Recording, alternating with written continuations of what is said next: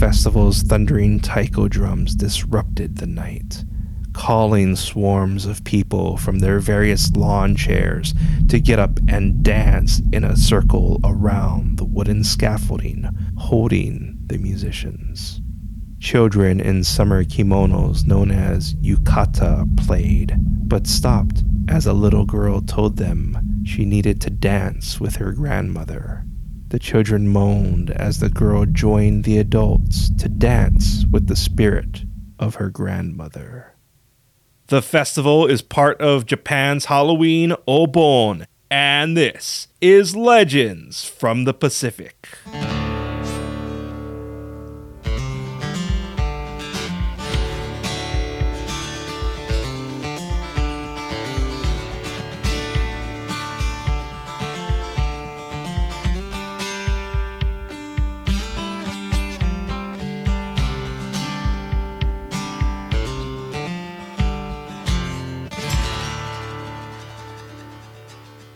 Aloha, and thank you for joining us. This is Legends from the Pacific, episode 26, Japan's Halloween and famous ghost story, Yotsuya Kaiden.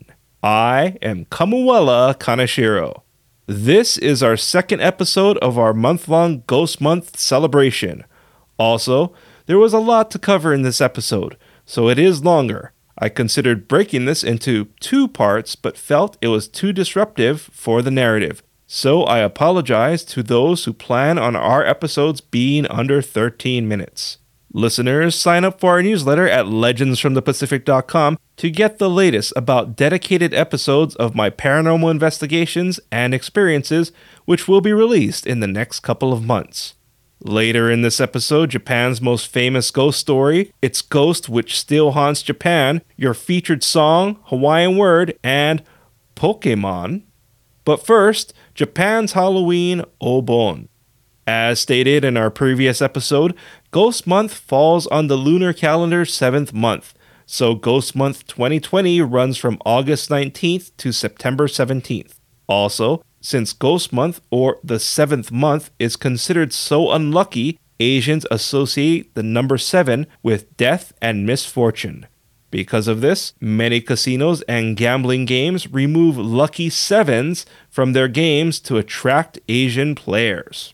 Now, many Asian cultures generally celebrate Ghost Month the same time, but things were mixed up while switching to the Gregorian calendar, and different regions incorporated different customs. This is seen in Japan.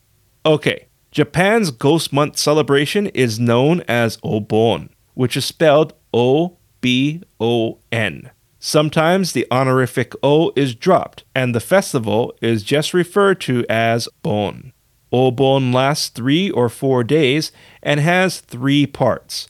As stated earlier, Japan's regions celebrate Obon differently, so Obon may be celebrated on the 1st of Ghost Month or another day. But the constant theme is ancestor worship through offerings and remembrance. The first of Obon's 3 parts involves cleaning the family's grave and returning home with lanterns or having a bonfire in front of the house.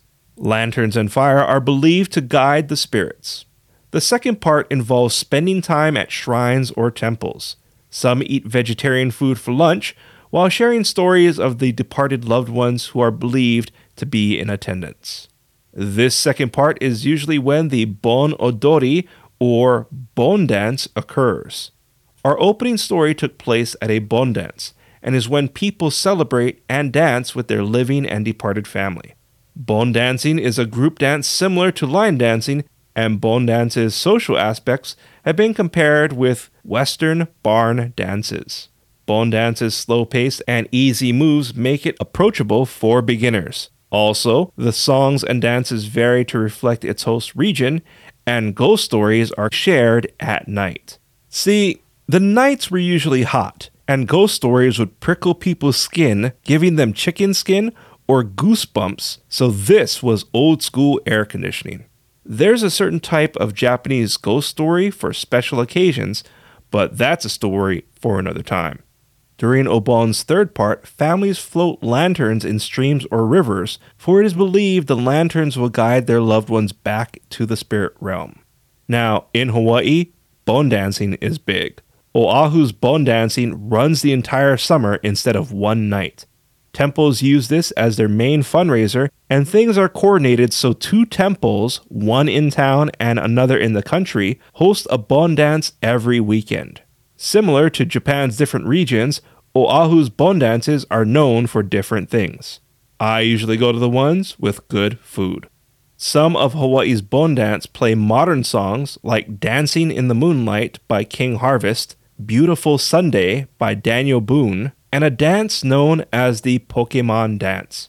As you can imagine, Pokemon fans are delighted when this plays and many fans dress in cosplay.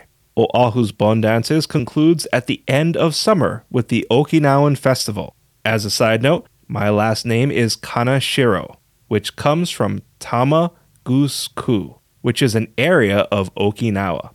Every Okinawan festival, my family makes Okinawan ramen. So if you're ever in Hawaii during this time, stop on by and try it for yourself. Just be warned, it's usually a long line for hot food on a warm day.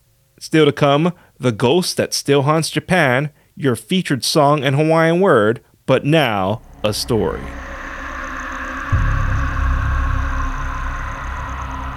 The following is the Legends from the Pacific original story and is based on cultural testimony.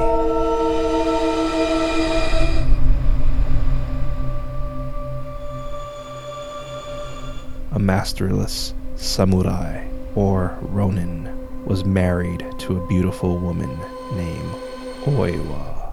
The ronin was running out of money and went to see his father-in-law for help. He noticed Oiwa's father arguing with a petty criminal. The criminal desired Oiwa's sister, but she was promised to another man named Yomoshichi, so the criminal was denied. Strangely, Oiwa's father was still upset from talking with the criminal and told his son-in-law he was going to end the marriage with his daughter and dismissed the ronin. The ronin was upset because Oiwa was the only thing in his life. The criminal approached him with a deal. The ronin kills his father-in-law to keep Oiwa, while the criminal kills Yomoshichi, making Oiwa's sister available, and the criminal would cover things up. The ronin agreed. The criminal attempted to kill Yomoshichi and believed he died, while the ronin killed his father-in-law. The two claimed bandits killed Oiwa's father and vowed to avenge his death. Oiwa's sister begrudgingly agreed to marry the criminal, and the ronin kept Oiwa. A little while later, the ronin was broke. Frustrated with his life, he began despising Oiwa.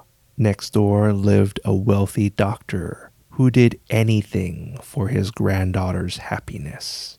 His attractive granddaughter was in love with the ronin, but jealous of Oiwa's beauty and long, luxurious hair. A cream was made and given to Oiwa. Oiwa placed it on her face. It burned, and Oiwa thought the cream was working. But the cream disfigured the left side of Oiwa's face and caused her left eye to droop. Her grotesque face caused her ronin husband to despise her even more. The doctor approached the ronin, offering his granddaughter and wealth if he separated from Oiwa. The ronin agreed. He planned a clean separation from Oiwa by catching her in bed with another man and paid a servant to carry out his plan. The servant entered Oiwa's chamber, but was shocked by her grotesque appearance. Oiwa didn't understand his reaction until he showed her a mirror and she saw her mutilated face. The servant couldn't go through with the deal. He begged for her forgiveness and exposed her husband's plan. Oiwa cried, hearing about her husband's devious plan. She combed her hair to conceal her disfigurement, but stopped when clumps of her luxurious hair piled onto her feet. She dropped her comb, horrified that the hairless area showed more of her deformed face. Rage filled Oiwa. She armed herself and went to confront her husband, but there was an accident. She slipped and was fatally wounded by her weapon. The servant ran to the Ronin for help and explained what happened. The Ronin smiled and killed his servant as Oiwa bled out, repeating her husband's name. The Ronin framed his servant for killing Oiwa, tied their bodies to planks, threw them into a river for all to see, and wasted no time moving in with the doctor and marrying his granddaughter. In the other part of town, the criminal was furious that Oiwa's sister wouldn't share his bed. An intruder barged in. The trespasser was the sister's betrothed, Yomoshichi, the man the criminal thought he killed. The criminal confessed everything to Yomoshichi. Oiwa's sister was devastated her betrothed was alive, and asked to be killed as atonement for her shame. Yomoshichi complied. But before she died, she told the criminal she didn't sleep with him because she and Oiwa did not share biological fathers. But she and the criminal did. They were half-siblings.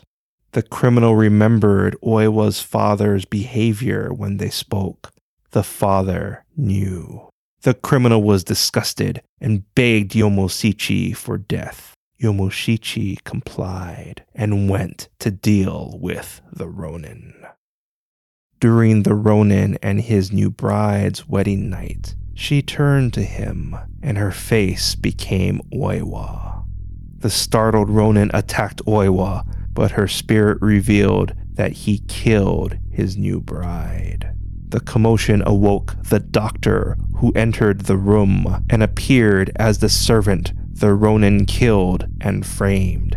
The Ronin attacked, but it was Oiwa's spirit disguised as the servant, and revealed the Ronin killed the doctor. The turmoil awoke the doctor's household, and Oiwa's ghost infected the Ronin with hallucinations of the people he killed. The Ronin slaughtered the household and moved into the streets. Oiwa intensified the Ronin's hallucinations, and she appeared as objects including lanterns. The Ronin fled into the hills as Yomoshichi arrived in his wake. Days later, Yomoshichi found him.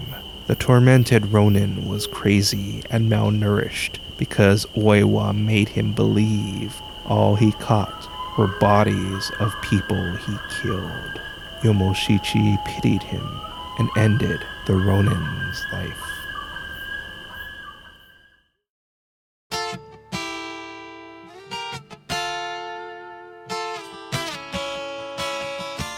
Coming up, The Ghost That Still Haunts Japan, your featured song and Hawaiian word. Our closing story was a rendition of Japan's most famous ghost story, Yotsuya Kaiden. Yotsuya is an area of Japan, so Yotsuya Kaiden translates to Yotsuya's Ghost Story. This started as a kabuki play in 1825, and there's been many retellings, so details may vary. In some retellings, Oiwa has a child, or was pregnant, which puts her on the level of Bangkok's Mae Nak, who we've spoken about previously. Along the lines of similar ghosts, Oiwa has been compared to Okiku, the girl in the well, who we also talked about on a previous episode. But many view Oiwa as more brutal. Also, many prefer Oiwa's reversal of power, especially since during this time, women did not have much power. The original writer of this story, Tsuruya Nanboku IV, included the real-life event of a samurai who discovered an affair between his concubine and servant, nailed them to a board, and threw them in Tokyo's river. During the play, Oiwa's hair combing was considered very sensual, and turning that scene from sexual to horrific, I'm sure would have made Alfred Hitchcock blush. Oiwa's story also influenced the famous Japanese illustrator Katsushika Hokusai, whose illustration of Oiwa's spirit possessing a temple lantern to the hallucinating Ronin is truly haunting. This image can be seen on our website, legendsfromthepacific.com. I'll also include a link in our show notes.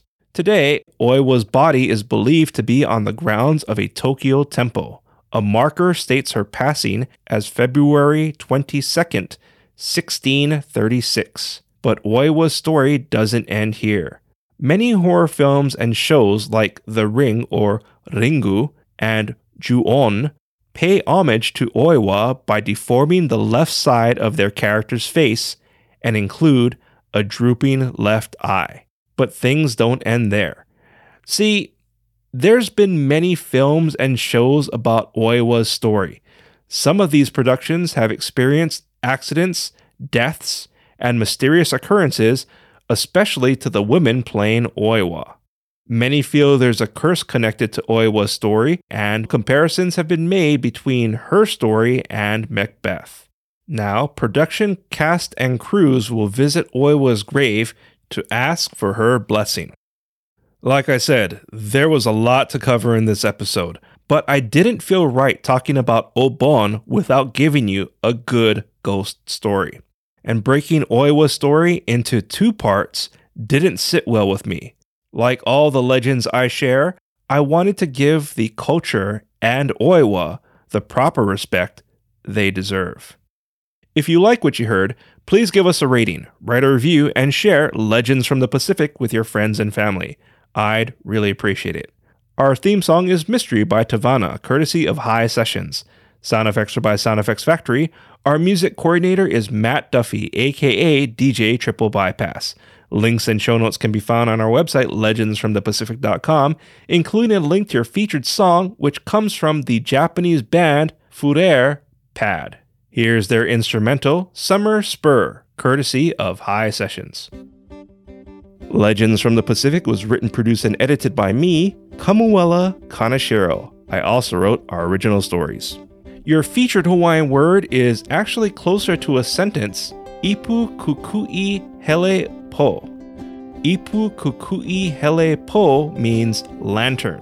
Specifically, Ipu Kukui Hele Po translates to light for going at night.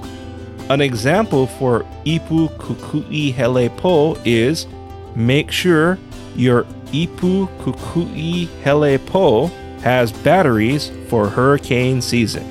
Once again, Ipu Kukui Hele Po is Hawaiian for lantern. That's fitting. A longer Hawaiian word to fit a longer episode. Thank you once again for listening. Mahalo and ahui ho.